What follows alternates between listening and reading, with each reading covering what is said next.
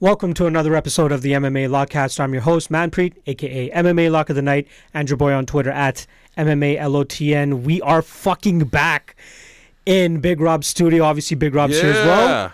It's so nice to fucking be back. It's been at least a month and a half. Dude, like it we've had like snowstorms. Yep. I'm fucking planning a wedding, so I had shit to do. 2 back-to-back snowstorms. Fuck it. It's just been ridiculous up here in Toronto. Like now it's like 5 or 6 degrees Celsius and everything's melting outside. It's kind of nice. The fuck? I'm cool with it. I'm not complaining. But knowing our luck, we're probably gonna have a crazy ass fucking storm coming at us. God knows, man.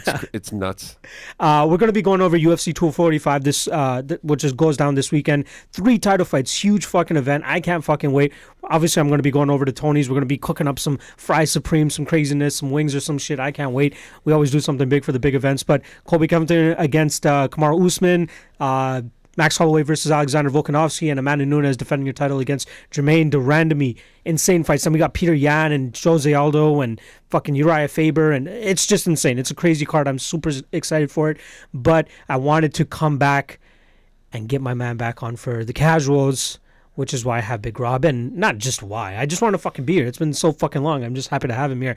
So what I'm going to be showing him is from this past weekend, we had a pretty decent main event between Alistair Overeem versus Jairzinho Rozenstruik. Try to say that fucking name. Dude, there's no way. I'd take some time for me. I'm pretty sure it's Rozenstruik. Can you see how it's spelled here? Rozenstruik. When there's a Z and the name, it gets difficult. It's all good. He's from Suriname. I don't even know where the fuck that is. Okay.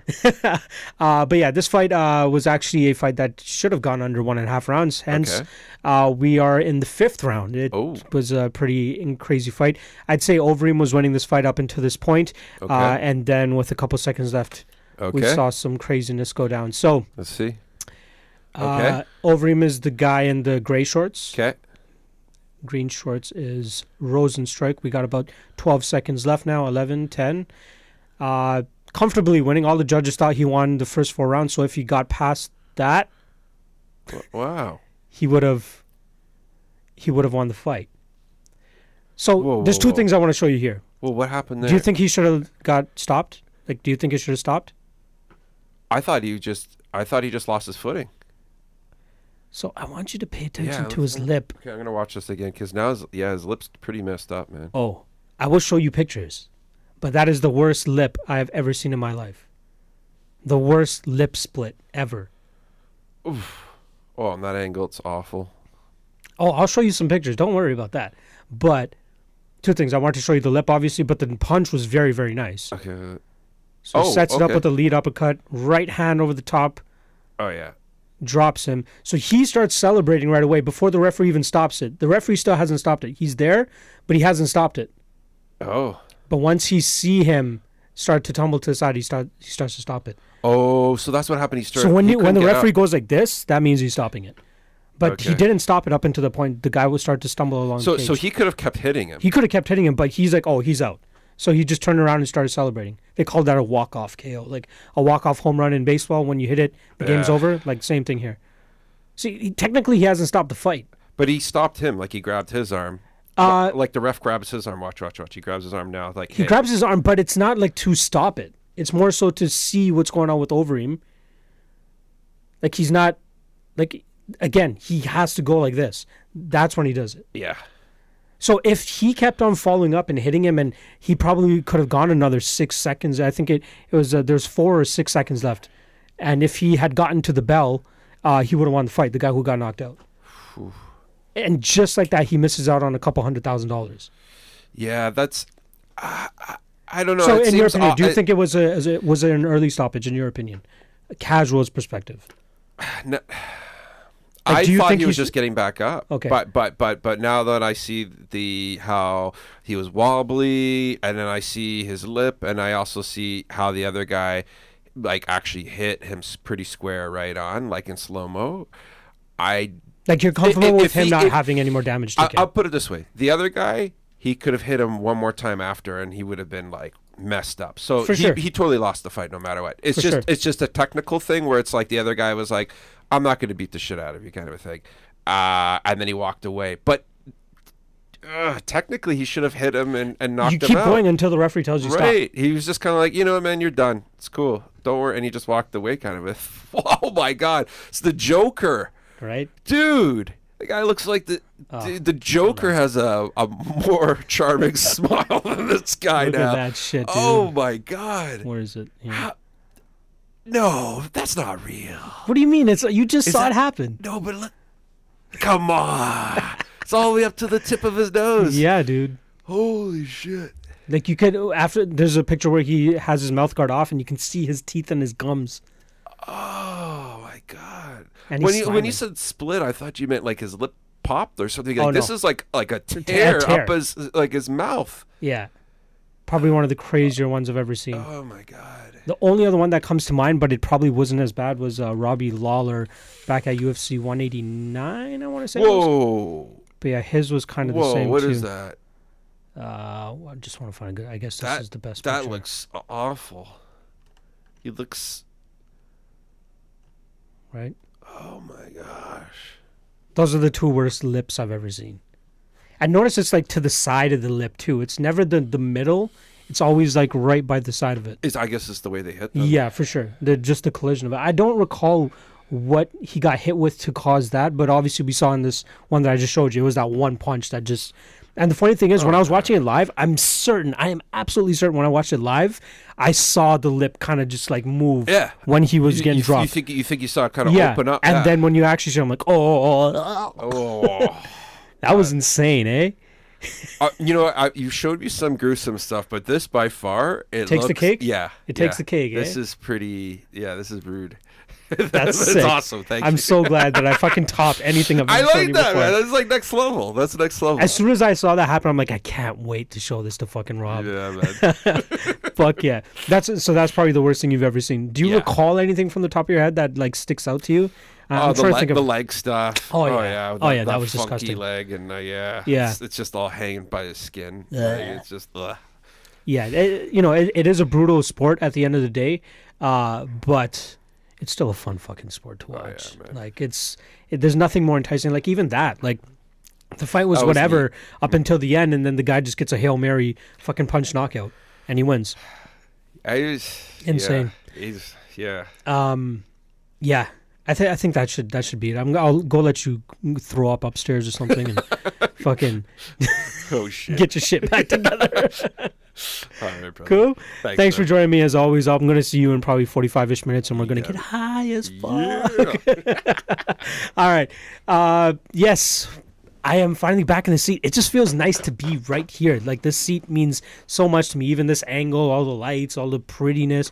It's just the fucking best. And Big Rob always does it up for me. So it's unfortunate that I haven't been able to be here in the last little while, but we're trying to make it work in our schedules. And it does obviously help that I have the studio back at my place now too.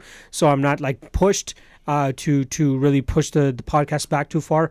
I'm trying to stick to a strict schedule. You know, we got the Deciding Splits that comes out Sunday, Combative Stories that comes out Monday, Lockcast that comes out Tuesday, and I'm thinking of moving Locked into at least Wednesday because it is a lot to keep meeting these deadlines and shit. So until further notice, Locked In will probably be a Wednesday or Thursday release, probably Wednesday, but I'm back in the studio. I'm just happy about that. So let's go over our my last event. It's been a tough fucking stretch,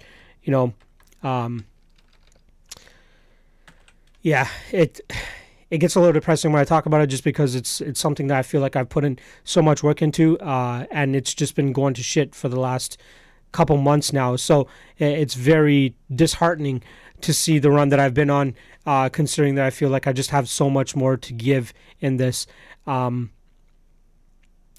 I think the most irritating part about it is the fact that, especially the last two events, I'm talking about the Sao Paulo and the DC card, going into fight week and maybe even midway through fight week, I was just so fucking dead set and certain that I'm going to be picking James Krause and Aspen Ladd. And those were going to be my lock of the night plays. And I go in there and fucking change up my strategy for some fucking reason. And we get the under 2.5 on the Antonio Arroyo fight. And then the under 1.5 on this Jairzinho Rosenstrike and Alistair Overeem fight. I don't know what the fuck. Either it's overanalyzing, overthinking it. I don't know what the fuck it is. And speaking of overthinking, I've already placed my UFC 245 bet before I can even get into my own head and stray away from that. I'll get into that a little bit later in this podcast, but you know, I gotta stay on top of this shit, and it's so fucking disheartening when I just keep hitting these outs, and I know I'm much better than this shit, and a lot of people can say what they want, especially with the tough stretch that I've been on. I'm in absolutely no position to try to even defend myself in terms of, you know, saying that I'm really good at this shit, especially because of the run that I've been on and the results. It's a results driven industry that I'm working in, and when you're not producing results, you got nothing to say that can really defend yourself. So. Let's quickly go over UFC DC. I'm not trying to throw a pity party or anything like that. It's just I'm trying to vent, get it all out so that we can fucking move forward and get 245 under our belt. So let's go with my only win this past weekend, which was my Hail Mary parlay. I had a 0.25 unit play at plus 797. Two of those fights ended up going to a draw, so that was a push. That's the Cynthia Calvillo play that I had and Yudong Song Yudong bet that I had. And then also I had Aspen Ladd and Ben Rothwell, who both hit. Both were my, you know, considered high-level lock of the night play candidates. I ended up passing on both of them, and it fucking came back to bite me in the ass, but it is what it is. Then my lock of the night play had 4 units on, the under 1.5 here at minus 129. You know, L there. Alistair Overeem got the fight to the ground just as I thought he would, especially in that first round, and I was expecting him to fish a little bit more for submissions or even get a little bit more crazier with the ground and pound, especially with the lack of takedown and defense and grappling defense that we've seen from Jairzinho in the past, especially against Junior Albini. You know, I was impressed with the fact that Overeem was going to be able to get guys down just as Sergey Pavlovich, like he did in his second last fight. You know, unloaded bombs from there. I thought he'd be able to do something similar with Jairzinho here, or Jairzinho was going to be able to catch him in that first round and a half. Regardless, none of those circumstances played out the way that I thought they would. So we take a -4 UL there. And then lastly, I had a lock of the night play, a dog of the night play on Cynthia Calvillo plus 120, 1.75 units. That ends up being a push. Big third round from her. Was kind of expecting her to get a finish there, especially with getting Marina Rodriguez's back. Doesn't transpire. You know, she has a big third round to get that 10-8. So we end up with the push there. Overall, minus 3.57 units on UFC DC, which brings us straight over to UFC 245. I'm done with DC. We got 2 more events left in this year. Let's just end this shit off with a bang, hopefully. Decent card from top to bottom. Not decent, very good card from top to bottom. You know, I tried lining it up with UFC 244 in terms of fight for fight, which fights is there every single fight on this card that I actually give a fuck about? I gave... there was one fight on 244 I didn't really give a shit about, which was Caitlin Chukagian against Jennifer Maia. The only reason I gave slight fucks for that is that determined our number 1 contender, which now ends up being Caitlin Chukagian. And then on this card, there were 2 fights that I don't really give a fuck about, which is Punahele Soriano and Oscar Piechota, and then obviously Daniel Tamor versus Chase Hooper. Every other single fight, I am balls deep in. I am so in on these fights. I can't wait. I'll be watching all of them intently, probably taking smoke breaks between the Tamor and Soriano fights, but we'll see what happens. But yeah, from top to bottom, Viviane Araujo finally get a great test in Jessica Ai. She looks like a great prospect. Brandon Moreno versus Kai Kara-France should be a great and fun fight. Matt Brown versus Ben Saunders. Brown coming back from retirement. Great, fun fight. Potential fight of the night right there. Ian Heinisch against Omari Akhmedov should be a great fight. The return of Caitlin Vieira, who's kind of the lost or the forgotten girl at bantamweight. Going up against a red-hot Irene Aldana. Mike Perry versus Jeff Neal, which is surefire in terms of fireworks.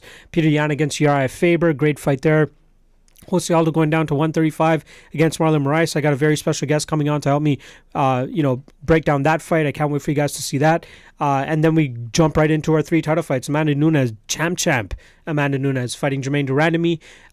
Max Holloway fighting Alexander Volkanovski. And then Kamaru Usman against Colby Covington. In my opinion, skill for skill is probably the most intriguing fight at welterweight that we've ever had, at least for a title. You know, not trying to throw any shots at GSP, but he never really fought a guy to the level of him, which I believe that Kamaru Usman and Colby Covington kind of are. They both kind of have the same-ish style, but I'll break that a little bit more when I get into that fight. So just as I always have for the past couple events now, I'm going to be doing quick picks for the prelims with the exception of one fight, and then I'll get into the main card. So I got Punahele Soriano over Oscar Piechota. I got Viviane Rujo over Jessica I got Kai Kara France over Brandon Moreno. I got, as much as it hurts to say, Daniel Tamer against over Chase Hooper. Ian Heinisch over Omar Yakhmedov. Ketlin Vieira over Irene Aldana. Jeff Neal over Mike Perry. And then that brings us to the prelim fight that I kind of want to dig into a little bit more, which is Matt Brown versus Ben Saunders. Very excited for this fight. Matt Brown, he pretty much retired after that beautiful Diego Sanchez fight where he just elbowed him into oblivion. Probably one of the craziest knockouts you guys will ever see.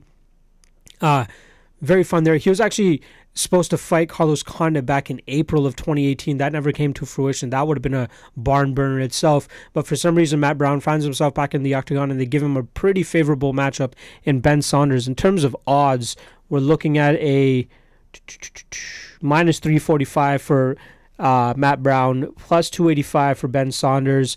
In terms of inside the distance, minus 185 for Matt Brown, and then plus 400 for Saunders to win inside the distance.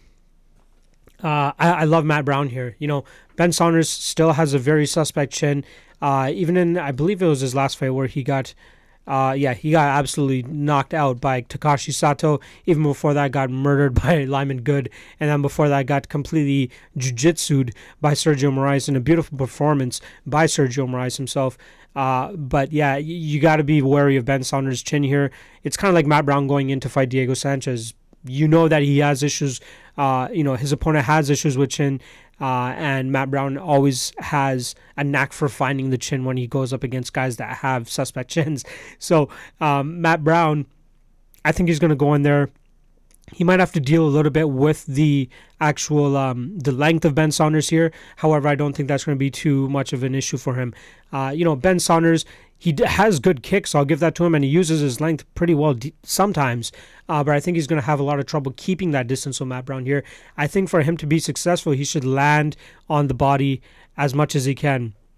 Whether they're teep kicks, regular leg kicks, whatever it is, attack the body of Matt Brown. We've seen that's kind of the Achilles heel of Matt Brown in the past, and I think that Ben Saunders has the good enough range and good enough dexterity in his legs that he continuously can kick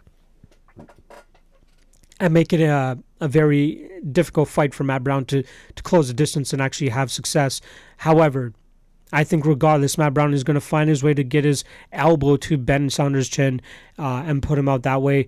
I just don't see why Ben Saunders would take this fight. This is a very, very tough fight. The only thing that you can say that's really in his favor here is that he's been more active than Matt Brown, at least since 2017. The last time Matt Brown has fought was November of 2017, and since then, Ben Saunders has put together 5 fights. However, he's only gone 1-4 in them. His only victory has been against Jake Ellenberger, who pretty much has lost to everybody. You know what? I just want to take a quick look at Jake Ellenberger's last little stretch. It's not good. So besides the grappling contest that he beat Diego Sanchez in back in May, he has ended his UFC career 0-4. Surprise, surprise, he beat Matt Brown in 2016, but that's a Jake Ellenberger that we just definitely don't know anymore. But I'm going to be going with Matt Brown, probably by second round TKO. I'm going to say it takes at least a round for him to get his feet back under him, and within that amount of time, he should be able to put Ben Saunders out. Would I play him at minus 345? Probably not. I don't know if I'll even put him on my Hail Mary parlay, but I just don't think that, a guy coming off such a long layoff, and even though he has such a huge advantage in terms of punching power, I would still be wary in terms of betting somebody that's had that much amount of time off, just like I have that much of an issue possibly betting Ketlin Vieira. I know I'm not supposed to get into it too much, but minus 165 for Ketlin Vieira. If she's around closer to the minus 120, minus 130ish range, I'd be a little bit more happy to pull the trigger there. But extended layoffs, I'm not about that. All right, that brings us to our main card, which is going to be kicked off by a great fight between Peter Yan and Uriah Faber. Uriah Faber speaking of time off, he did come back in July. After, how long was it? Roughly 3 years off, just about 2.5 years off since he beat Brad Pickett, announced his retirement, and now here he back is against Well, in July, he fought Ricky Simon, knocked him out in 45 seconds, and now establishes himself as one of the top 135ers. And if he beats Peter Yan here, you know, he has a name value and the eye of Henry Cejudo to, you know, possibly challenge for a title, which is kind of crazy. But Peter Yan is not a pushover, and I completely understand why. And I wouldn't be completely upset at the fact that Uriah Faber getting a title shot after beating Peter Yan. But I don't think that's going to happen. Minus 470 for Peter Yan right now, plus 375 for Uriah Faber. I'm all on the Peter Yan train. If you guys have been following my Twitter, you guys will already see that I've placed my lock of the night play, which is a parlay between Peter Yan and Amanda Nunes. And, you know, I'm trying to go the route of not overthinking things here. Obviously, I did tape on both fights. And speaking specifically about Peter Yan, I just don't see how Uriah Faber wins here. If he wants to go for takedowns, he's going to have a tough time taking Peter Yan down. And even if he goes for takedowns, he's going to have to try to close the distance and eat some of those vicious strikes from Peter Yan. You know, Yan is very, very tough to get a hold of. He's very tough to corral.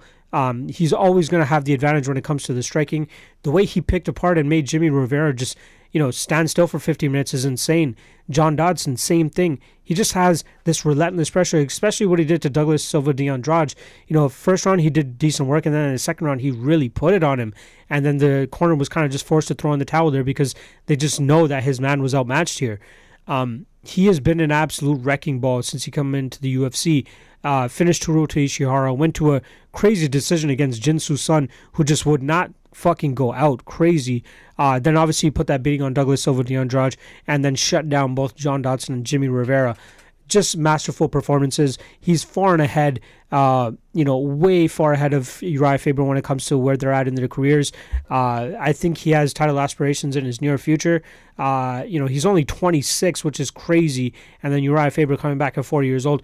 I don't know, you know, what really pushed Uriah Faber to take this fight. Maybe he thought of it as a, if I get this victory, I'll get the title shot. Sure. But there's much easier fights than fucking Peter Yan in the top 5, you know. Peter Yan is next level shit right now. And, you know, great striking, great kicks, great takedown defense, training mainly at Tiger Muay Thai, former ACA champion. He's already avenged the only loss of his career against Magomed Magomedov. Yes, the guy's name is Magomed Magomedov. And, you know, now he's finally doing his thing in the UFC, and I'm more than happy to have him here. And excited that, you know, he's going to bring a lot of fireworks to that top of the division. Him against Henry Cejudo would be a phenomenal fight, and I cannot wait. I think that's a fight that's in our future, and I think that he would have a lot of success in that fight too. I think Uriah Faber is just biting off a little bit more than he can chew at this moment.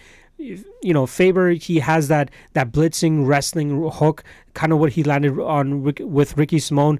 Unfortunate loss for Simon there, but this is not going to be another Hail Mary moment for Uriah Faber. I think that Yan is going to be more than ready. He's going to be able to pick apart Uriah Faber's legs, land pretty much at will on the feet, and then keep this fight on the feet as well, so that Faber is not able to implement any type of grappling.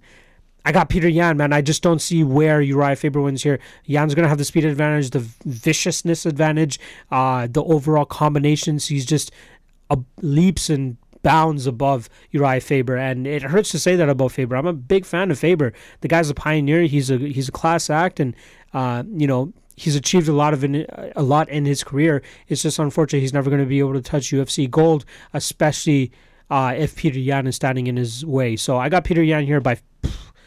You know what? I'll give this to Uriah Faber as well. He's very resilient and he's tough to put away. So I'm going to take Peter Yan by decision here. But it wouldn't surprise me if he did end up being a little bit too much for Uriah Faber at the end of the fight here. And again, Uriah Faber is 40 years old.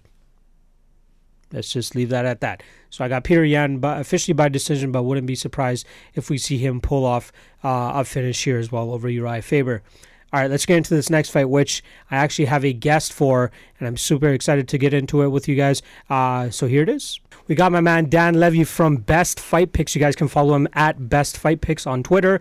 And he's always hosting a podcast with his man Shaq every UFC fight week with Half the Battle. That's pretty much available everywhere. If you guys listen to my podcast, more than likely you guys are listening to his fucking podcast. And then lastly, you guys can check him out at bestfightpicks.com to check out his picks. Dan, what the fuck is going on, man?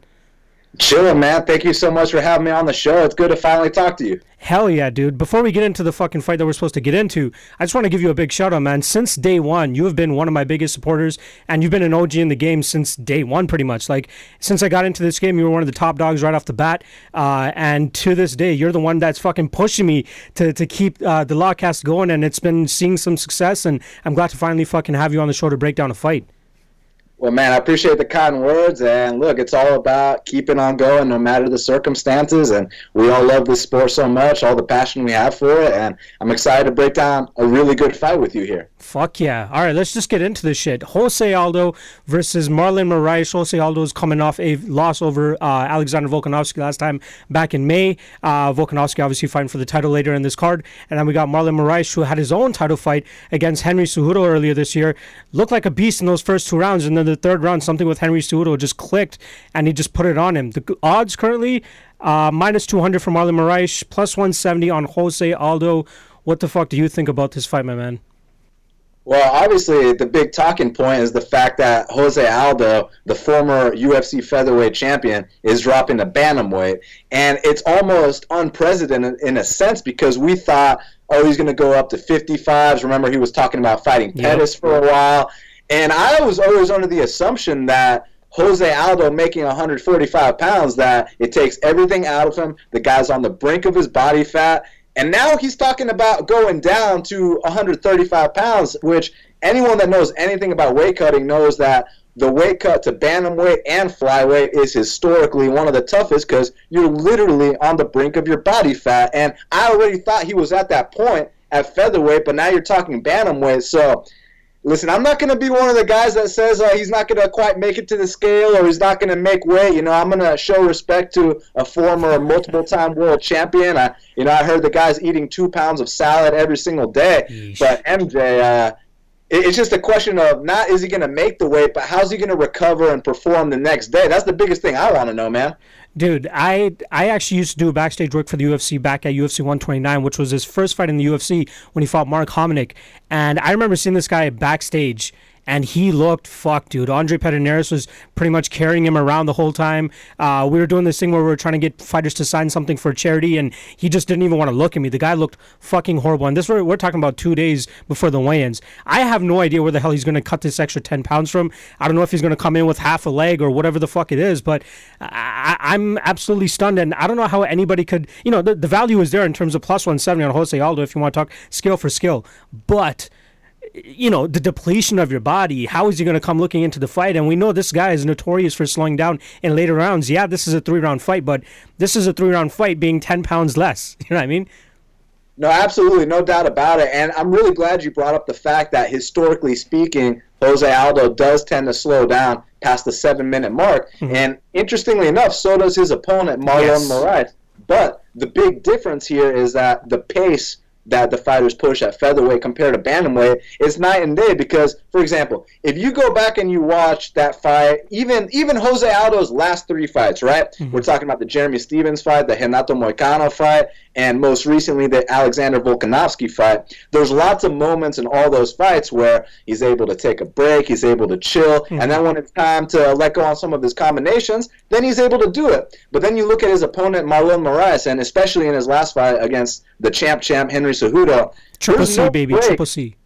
There's no breaks at bantamweight. There's no breaks at these lower weight classes. You can't take time to breathe and relax, and I feel like the pace is going to be a huge factor here. And another really interesting thing about this matchup is that, statistically speaking, if you look at the numbers between these two guys, Jose Aldo actually has him edged in every area of the game. I'm talking striking and grappling. However, those numbers don't take into account the weight class change, which is such a huge factor here, MJ. I mean, we're talking about, for example, like I just told you, you go back and you watch that fight between Marlon Moraes and Henry Cejudo, and in that second and third round, that pace that Henry Cejudo is pushing on him, that's a flyweight pace. There's no breaks at all in that pace. And here with Jose Aldo, it's going to be night and day difference. And what I like about that for Marlon Moraes' sake is that he's going to be able to take his time, set his shots up, And I'm also kind of questioning, how is Jose Aldo going to react to those shots?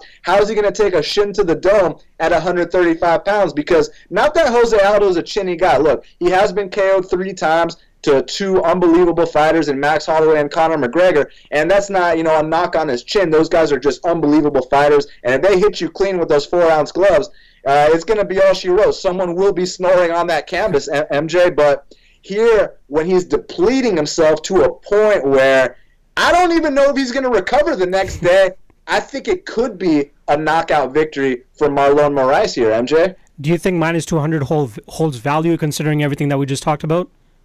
Yeah, look, I think it's right where it should be. He should be a solid 2-1 favorite, maybe even higher. And that's not a disrespect to the legend, the future Hall of Famer in Jose Aldo, a guy that we all admire so much, a guy that I used to watch in high school back when he was in the WEC. We remember when he had that 7-second flying knee against Cub Swanson. I know you remember that, MJ. Oh, yeah. When he smashed Mike Brown for the belt. I mean, Jose Aldo is a legend of the sport. This guy will have his face on the MMA Mount Rushmore one day.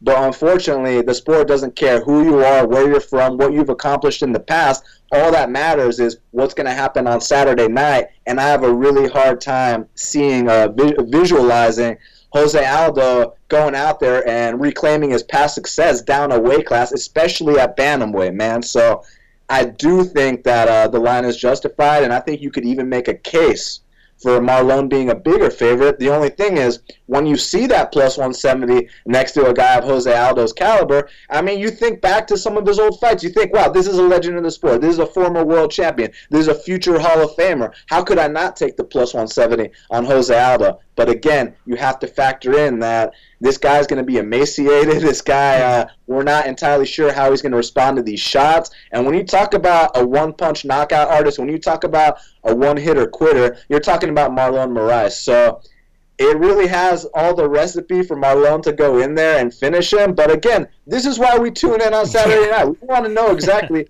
what the hell is going to happen when these two former champions, one being a former champion and World Series of Fighter, the other one being the UFC and WEC great. I just can't wait to see what happens when the ref says go. My question is, what the hell is Aldo's, his goal and his what he's trying to accomplish at 135 pounds? He knows that he's going to have to make 135 pounds on numerous occasions if he beats Marlon Moraes here. He's probably thinking, I want to get a title shot. I want to be a champ, 2 different divisions and all that. But you got to question that a little bit. Like, really, you think you're going to make 135 pounds, older? You already had all these issues cutting down to 145 as well, too. So, I don't know really where his head's at. I think he's kind of just going in there, getting the paycheck, and then seeing what the fuck happens after that. You think he goes back up to 145 if he loses to Moraes here?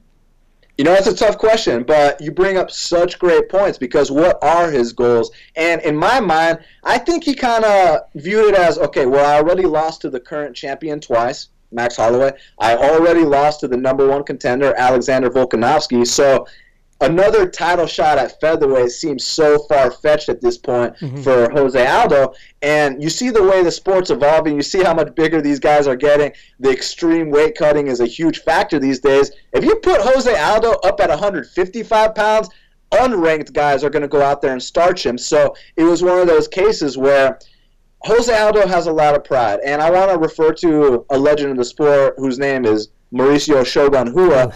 And what I like about Shogun so much is that when his, title run days were kind of over, he didn't just retire. He didn't just start, going out there getting knocked out by every single guy he fought. What he did was, and actually now he's on the best run of his UFC career, by the way. Which is crazy. He's undefeated, I believe, in 4 of his last 5, I think is what it is. Correct, yeah. But what I'm trying to get at here is that he doesn't have any delusions of grandeurs anymore. This guy already accomplished what he needs to accomplish, so now he's fighting for the love of the game. And fighting for the love of the game means you don't have to go out there and fight ranked opponents every single time. Just go out. You're still going to get your 6-figure paycheck, you know what I mean? So when you look at a guy like Mauricio Shogun, now he's fighting Paul Craig. If you would have told me 5 years ago that Shogun's fighting a fucking guy named Paul Craig and going to a draw, going out there and not only fighting a guy, he's going to a draw with a guy that couldn't even hold his jockstrap a couple of years ago. So it's one of those things where these guys need to understand that the sport is consistently evolving, and if I was repping Jose Aldo, if I was one of his people, and now watch him go out there and starch Marlon Moraes after all this shit we've been talking, right? But, I want to call it shit talk. We're talking facts here. Exactly. Facts and respect. We love the future Hall of Famer and the former champion. But it's one of those things where I would have liked to see Jose Aldo not necessarily take easier fights at featherweight, but easier fights at featherweight. Look, you don't have to fight Alexander Volkanovski anymore. Nope. You don't have to fight, Zabit Magomedsharipov or Calvin Kattar. How about we put you in there with the Cub Swanson rematch? Give me a zombie rematch. I wouldn't even mind the Korean zombie rematch there too. Right? So there's so many options, but when you talk about a guy like Jose Aldo, so much pride and too tough for his own good, doesn't know when to say when. I mean, the guy was talking retirement not too long ago. Now we're talking extreme weight cutting, fighting the fucking former #1 contender, Marlon Moraes. So I respect the kind of pride he brings to the table, but it just doesn't seem like it's going to go too well. But I can't wait to find out firsthand. I don't know what it is about that Novo and Yao camp, but they seem to have an issue with like sticking to a commitment. Like Jose Aldo was talking about retirement back in the day. Now he's trying to cut down to 135. Andre Pedernera is talking about not wanting to travel and corner fighters anymore, and this guy's still doing it. I think like 2 years after he said he wouldn't. But before I let you go, I just want to get your thought on one more thing. I know you haven't really dug into the card as much as I have yet, but somebody that you put money on a while ago and cashed pretty decently on, Ketlen Vieira. She's making her comeback this weekend. It's coming close to 2 years since she's last fought. Do you think she has a decent chance against Aureliana Aldana? And just give me your pre-tape thoughts. What do you think about Ketlen?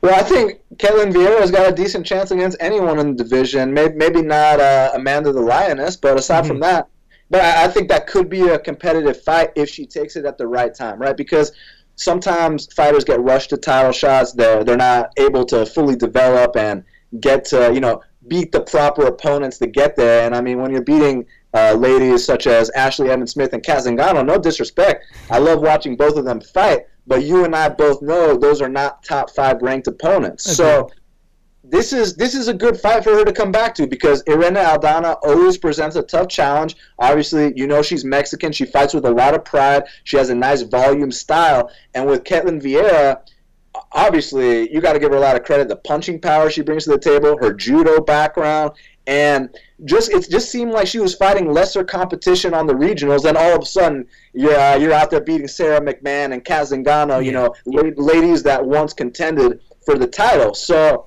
now she's made a name for herself, but we don't know the extent of how she's recovered from her injuries and things along those lines. And one other, I guess, quote-unquote criticism or whatever, because I bet big on Ketlen Vieira against Kat Zingano. It was a pick'em line when I bet it, man. And I remember that. Fight actually went to split decision, which, watching it live, I thought it was a clear victory for Ketlen Vieira. But in that third round, there's moments where she does what we like to refer to as the Nova. And I'm glad we're talking about Jose Aldo too, because Jose Aldo also trains at Nova União. And when we talk about the Nova, it's when guys like Renan Barão, Jose Aldo, even Ketlen Vieira, they give everything they got in those first 2 rounds. And in that third round, they're not going to quit or nothing like that. They're as tough as they come, but they kind of become a little bit of walking punching bags, and you don't want that to happen in the third round against someone such as Irene Aldana, because she's known for that volume style. So I think the first 2 rounds,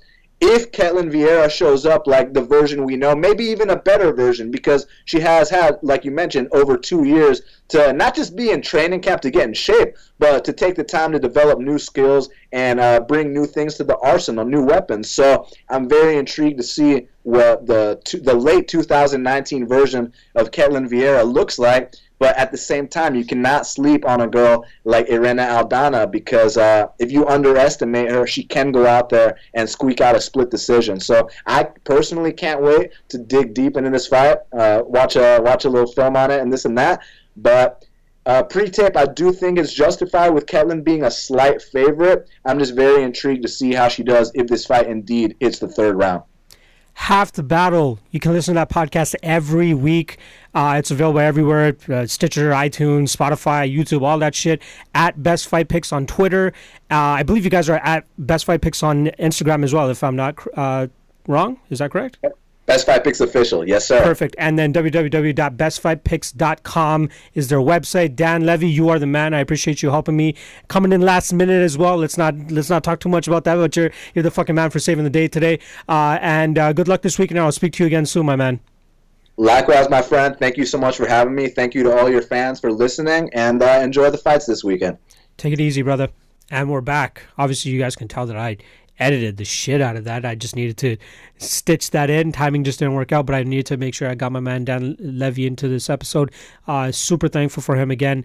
And give us a lot of great insight in the Jose Aldo and Marlon Moraes fight. Obviously, if you guys couldn't tell, I'm taking Marlon Moraes as well. Minus 200, don't mind that. But being super strict once again in terms of how many bets I make per event. And I've already made one. I just need one more underdog, and Jose Aldo will definitely not be that underdog. All right, let's move on to the first of 3 title fights. Amanda Nunes versus Germaine de Randamie. So I got Amanda Nunes in that parlay with Peter Yan, 5 units at minus 147, which I believe is probably one of the best lines that you can get for 2 fighters that have as much skill as they do. Not too long ago, maybe as recent as the Valentina Shevchenko fight, at least the second one, I was still an Amanda Nunes doubter. What she did out there, it was a very close fight against Shevchenko, but she showed that, the gas tank is not really the biggest issue for her. Shevchenko's super talented, but the beating that she put on Raquel Pennington, who didn't really have much to offer in return, the dismantling of Chris Cyborg, which I will give at least a bit of it to Chris Cyborg's stupidity in terms of trying to throw crazy like that, and then the Holly Holm beautiful finish, head kick finish, just insane. She's shown continuous improvement in all of her fights. It's unfortunate that this fight isn't actually at 145, so she's not able to get a 145-pound defend in, especially considering that Germaine de Randamie is the first ever 145 145-pound UFC champion. She was the first, and then she refused to fight Cyborg. She drops the belt, and then Cyborg eventually picks it up and then loses it to Amanda Nunes. So these girls have been kind of, been wanting to fight each other once again, and I say once again because they did actually fight way back in 2013 when Amanda Nunes just took this fight to the ground and absolutely elbowed the shit out of Germaine de Randamie, which is, I think, highly possible that it could actually happen once again. A lot of people are thinking that Amanda Nunes is just falling in love with her striking and she's going to go out there and strike with Germaine de Randamie. I don't think that Amanda Nunes is that dumb. Let's just fucking be real. She has American top team behind her. She may want to show off her striking a little bit, but you got to know that your advantage here is with your jiu-jitsu, is with your grappling. So why not just make it as easy as possible, be as dominant as possible, get that first round finish, get Germaine de Randamie out of there ASAP, and that's by getting this fight to the ground. It would blow my mind if we do not see Amanda Nunes shoot for a takedown within this first round, maybe within the first 3 minutes. If she's not engaging within 3 to 3.5 minutes in terms of with her grappling, I would probably shoot myself in the face. I'm going to be completely honest. Nothing behooves me more than when fighters refuse to use their advantage in fights. And again, we can say what we want about Amanda Nunes falling in love with her striking in her last 3 fights, and maybe she should have gone in and taken down Holly Holm, but I think that Germaine de Randamie is a better striker than Holly Holm. She hits with a little bit more power. She's just a little bit more precise. She's younger. I believe she's younger. I don't want to talk out of my ass here and get fact-checked myself. So Germaine de Randamie, 35 years old. Holly Holm, I believe, is older, 38 years old. So she does have a little bit of a speed and youth advantage here over Holly Holm, but we know that Amanda Nunes' strength here is the ground. So if she can, mix up her strikes, get Germaine de Randamie to think that maybe, okay, this girl probably wants to, take me down, just wants to stand and strike with me, then she will eventually go for that takedown, drag this fight to the ground, and then implement her jiu-jitsu, which I think is miles and miles ahead of what Germaine de Randamie has to offer in return. It's what's surprising to me is the fact that this line is closing too. Yes, Germaine de Randamie is a great striker, but let's not forget that Amanda Nunes is a fucking killer too, and quit with this recency bias. I'm tired of the recency bias type of shit, which is like, okay, she outstruck her last 3 opponents, which is why she's going to come into this fight and strike again. No, every fight is a stylistically different matchup. Yes, the Holly Holm fight, she probably should have gone for the takedown a little bit more, but she was having success. She might have some success against Germaine de Randamie on the feet here too, but I don't want to get it twisted because GDR is definitely the better striker. Minus 270 for Amanda Nunes. You kidding me, dude? She should be closer to minus 400 if she goes out there, fights smart, and takes this fight to the ground. So I think it's people, kind of banking on the fact that they think Amanda Nunes is going to go out there and strictly strike with Germaine. It's not going to happen. It's not going to happen. She has too good of a legacy at this point in time in her career to fuck around and try to play with fire and, play in the realm of Germaine de Randamie. Insane. So I'm taking Germaine de Randamie here. Sorry. I'm just shitting on GDR so hard that I'm picking her to win now. But no, that's not happening. I got Amanda Nunes. I parlayed her personally at minus 264 with Peter Yan's minus 456. And I got minus 147, which I think is great value for two fighters that I believe will be very much dominant in their fights. Outside of any craziness, Nunes should win this. I'm trying not to overthink it. And it should be as plain as it seems, which is Nunes takes this fight to the ground, either gets a submission or elbows Germaine de Randamie's face back to where she elbowed her face last time. So I'm taking Amanda Nunes by, I'm going to say second round TKO. It could be even first round, but I'm going to go with second round. But I like Amanda Nunes here for sure, and I definitely think she's parlay worthy, especially in this minus 200 range. You kidding me? Even minus 300, up to minus 400, I would even parlay her. But I'm taking the gift, which is the minus 264, and parlaying that with Peter Yan.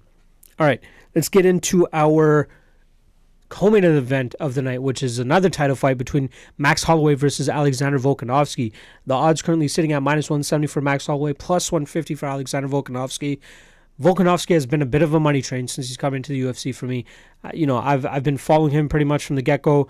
Cashed on him over Jeremy Kenney, cashed on him over Darren Elkins, cashed on him over Chad Mendes, cashed on him over Jose Aldo, and I'm looking to make a small play on him here against Max Holloway.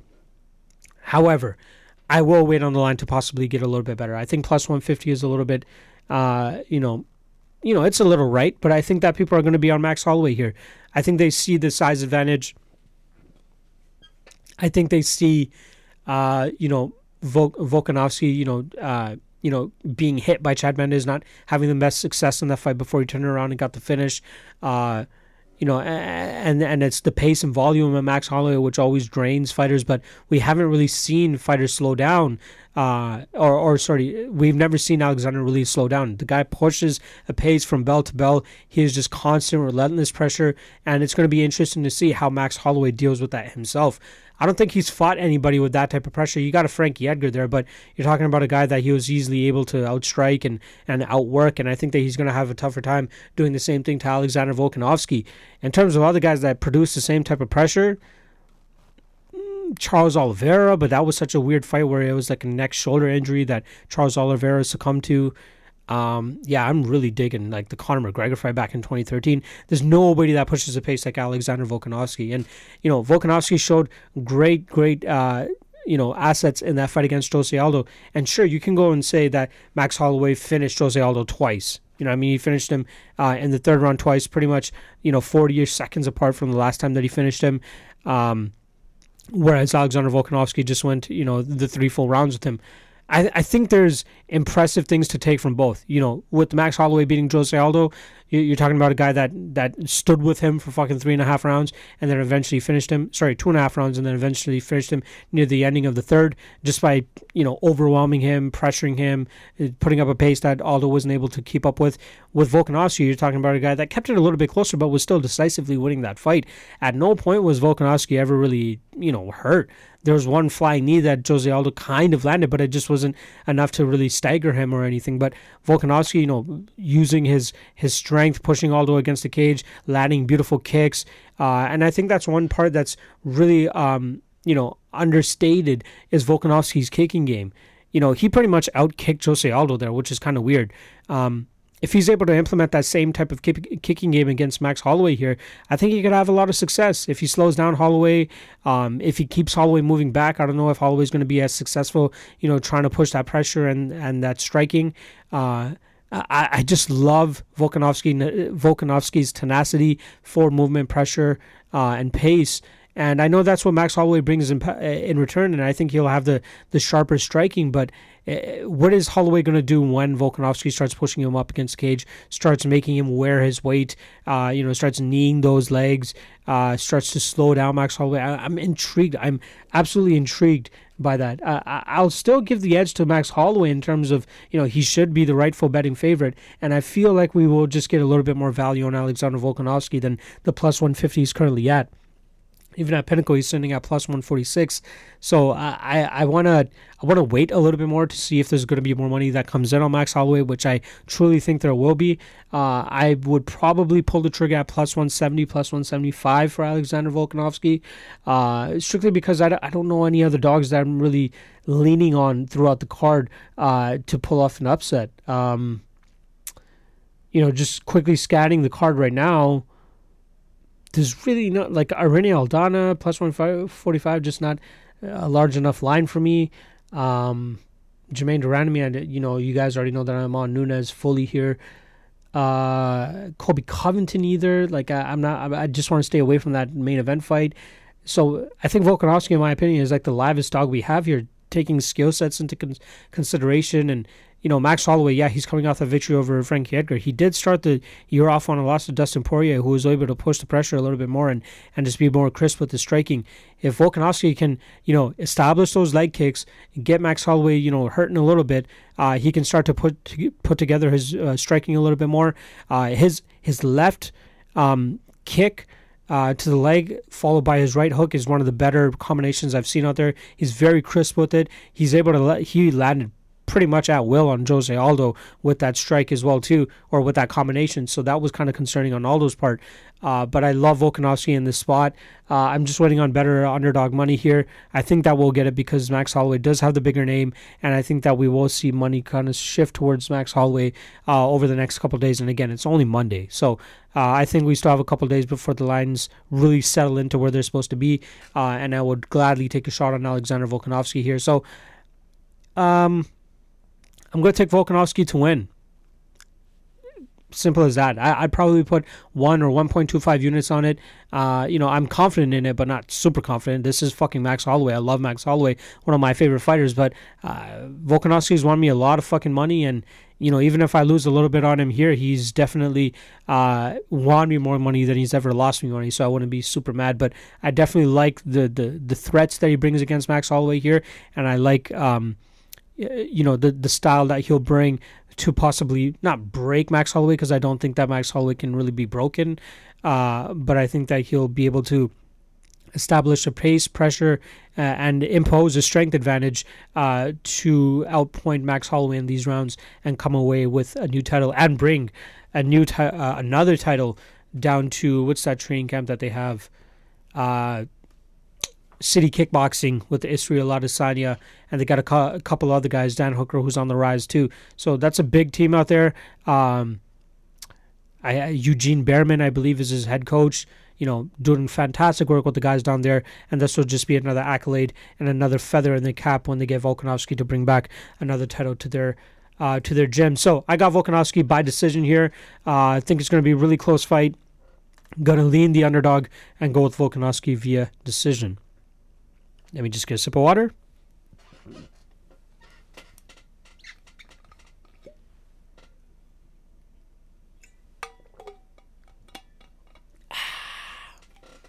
Nothing like cold water. All right. Main event time. I am super excited for this fight. A lot of people could say what they want, but I am over the moon about the type of styles these guys bring. Kamaru Usman versus Colby Covington. Kamaru Usman looking to defend his title for the first time since he won it against Tyron Woodley back in March, and then Colby Covington's been pretty much fighting the same guys as Kamaru Usman on the way to the top here, but most recently he beat Robbie Lawler back in August, and now has finally asserted himself as the rightful challenger to Kamaru Usman, and technically should still be the interim champion, but it is what it is. Let's start off with Colby Covington. Or you know what? Let's start off with Kamaru Usman, just because he started the year off with that victory over Tyron Woodley. that was a fight where I had Kamaru Usman as the underdog, and I was mystified that the odds were as wide as they are. They kind of present the same issues for each other, but Usman just has that crazy cardio, movement, and pace, which I believe was going to, be a nightmare stylistically for Tyron Woodley. And if they ever do a rematch again, I would max bet the fuck out of Kamaru Usman here. Don't know if we'll ever get him at better odds than minus 175, which he's currently sitting at. But Colby Covington also produces very, a lot of threats. They kind of almost have the same game in terms of just trying to drown their opponents and continuously push forward and throw strikes and make their opponents work. But I think that Colby Covington has a little bit more in terms of output. I don't know how much it's going to have an effect here against Kamaru Usman, who I believe I'm just like, my brain implodes when I try to think of who the fuck is going to be the one that actually pushes the pace, gets the other guy to concede the back foot, to concede the cage, who's going to get the cage control, who's going to be, like statistically speaking, you're going to say that Colby Covington is probably going to be throwing more so back up Kamaru Usman, but then you got Kamaru Usman who probably throws with a lot more heat than Colby Covington, so maybe the threat of the power gets Colby Covington a little bit more shy than the pace and the consistency of Colby Covington's strikes are going to get Kamaru Usman to step back.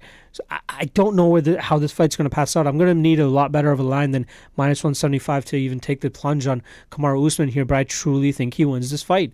Usman's not going to be able to wrestle fuck Kamaru Usman. It's going to be a very tough fight for either guy to get either guy on the ground. I think if anybody has success getting somebody down, it will probably be Kamaru Usman. But Covington has a lot to offer too. He's got to think that since the Damian Maia fight, he's had to really put a fucking microphone in front of his face and start yelling to the crowd to finally get noticed. I just recently saw a clip where he said that he was getting threatened to get cut even if he loses one of his next fights, or it was just on the last fight of his deal they weren't going to re-sign him just because he wasn't that fun of a fighter to watch. I believe that was before the Damian Maia fight. And now you kind of understand why he's this loudmouth, but he finally has his title shot. He finally has his moment to push forward, and it's going to be tough for me to see how he concedes the back foot, just considering the route that he's taken to get the stardom that he currently has. It's just tough for me to see him impose his will on Kamaru Usman, who's just been such a imposer himself. Like, he's just been the guy always moving forward and landing big strikes. He has a great power right hand, which he can launch right into his takedowns. I'd say Colby Covington's performances were a little bit more impressive than Kamaru Usman, but I think that once you match these guys up against each other, Usman's going to have the advantage. I completely understand an underdog shot on Colby Covington here for most people. If he's able to just completely, just keep moving, change levels, land pitter-patter shots, keep, racking up statistically his strikes thrown. But I just don't know, man. I've done all the tape you could possibly do on this card, or at least on this fight, and I'm still stumped. I don't know which way to go. I believe it should be lined a little bit closer. So if you want to strictly go off of that, value-wise, you're probably going to want to bet Colby Covington here. So if the line grows a little bit more for Kamaru Usman, like the minus 200, if he gets to minus 200, meaning Colby Covington will be around the plus 180-ish range, I may even make a small play on Colby Covington. I'm not 100% sure. I need like a minus 140, minus 130 for Kamaru Usman to justify a bet on him. But I'm in that super strict mode where I'm just betting my lock of the night play and my dog of the night play, and both of those spots are pretty much taken up. But I love Kamaru Usman to win this fight, and it's hard for me to bet against guys that I think are going to win. Apologies for the yawn. Been a long day, but I love Kamaru Usman here. Just need a better line. So I am picking him to win. Very, very tough to call in terms of just confidently. I can't say 100% that I'm on Kamaru Usman. I know a lot of other people can say that. I'm just not. It's too close of a fight, and stylistically, they just bring such an entertaining, threat to this fight to both of themselves. We may not see a finish, but we're going to see a lot of grappling. We're going to see a lot of, jockeying for that lead foot, jockeying to get the other guy on their back foot. But I truly think that Kamaru Usman is the one that comes out. And one thing I want to say as well, it's kind of like the fighter of the year thing. When Israel Adesanya won his fight against Robert Whittaker, a lot of people were like, Israel Adesanya, fighter of the year, no problem. And then when Jorge Masvidal beat Nate Diaz, they're like, Jorge Masvidal, fighter of the year, no doubt. I think the same thing happened here too. When Kamaru Usman beat Tyron Woodley, they're like, all right, this guy is the baddest welterweight. Nobody's going to beat him. And then Colby Covington goes out there and beats Rafael dos Anjos and Robbie Lawler, and people are like, all right, Colby Covington's the real welterweight champ now. He should be the one that, once he fights Kamaru, he's going to just dust him. I don't believe in that. You got to remember, Kamaru Usman hasn't fought since March, but the guy is still a motherfucker. He is still one of the top guys out there. And even though he hasn't been as active this year as Colby Covington, he still presents a lot of issues. And I don't know if Colby Covington's going to be able to overcome those issues. The only way I see Colby really winning this fight for sure is if he just sticks with the pitter-patter and doesn't engage in the wrestling as much. And I think that's going to be hard for him to do against a guy in Kamaru Usman, who I believe is the better striker, or at least powerfully. He has more power than him. Powerfully, what the fuck am I on? Power-wise, he has more to offer than Colby Covington. And then I believe he can match his pace, his pressure, and his cardio. So, yeah, I got Kamaru Usman by decision. Right now, a no bet, but if we get Colby Covington up into the plus 200-ish range, I'd probably poke him there. I would need Kamaru Usman closer to the minus 130-ish range to minus 125 to even think about betting him. Otherwise, I'm just passing on this fight, but still going with Kamaru Usman to win. Bang. That's UFC 245. So as you guys already know, my lock of the night play is Amanda Nunes and Peter Yan, both parlayed at 5 units for minus 147. Super excited for that. Not overthinking that shit. I'm all in on that fight just because I believe, or on that bet, because I think both fighters are going to go out there and do what they do. And then dog of the night is possibly Alexander Volkanovski. Just waiting to see how that line plays out through this week. Whew. Man, that felt like a crazy episode. All right, to cap off the episode, the Lock of the Night Challenge 2020 kicks off January 18th, but I'm going to be doing an early bird sign-up draw pretty much. If you guys already saw, I have 2 MMA mugs that I'm going to be giving away, as well as a MMA Lock of the Night shirt. Unfortunately, it only comes in a large size, so hopefully you guys are cool with that. But, if you guys sign up for that, I'm going to put... sign up for the Lock of the Night Challenge. Is a $25 game and a $100 game. If you guys sign in before December 21st, I'll be doing a draw on December 22nd to give away those 3 things to 3 different people, all who signed up before that. I've already gotten about 4 or 5 signups in this time, so let's get this train going a little bit more. I know a lot of people were interested earlier in the year earlier a couple months ago when I first started this up. And I'll be paying out to the winners next week after South Korea. So the money's real. The money's all there. Just get into this game. It's a fun game. I love keeping track of it. I love updating it for you guys, and I love following along and seeing how other people play this Lock of the Night Challenge.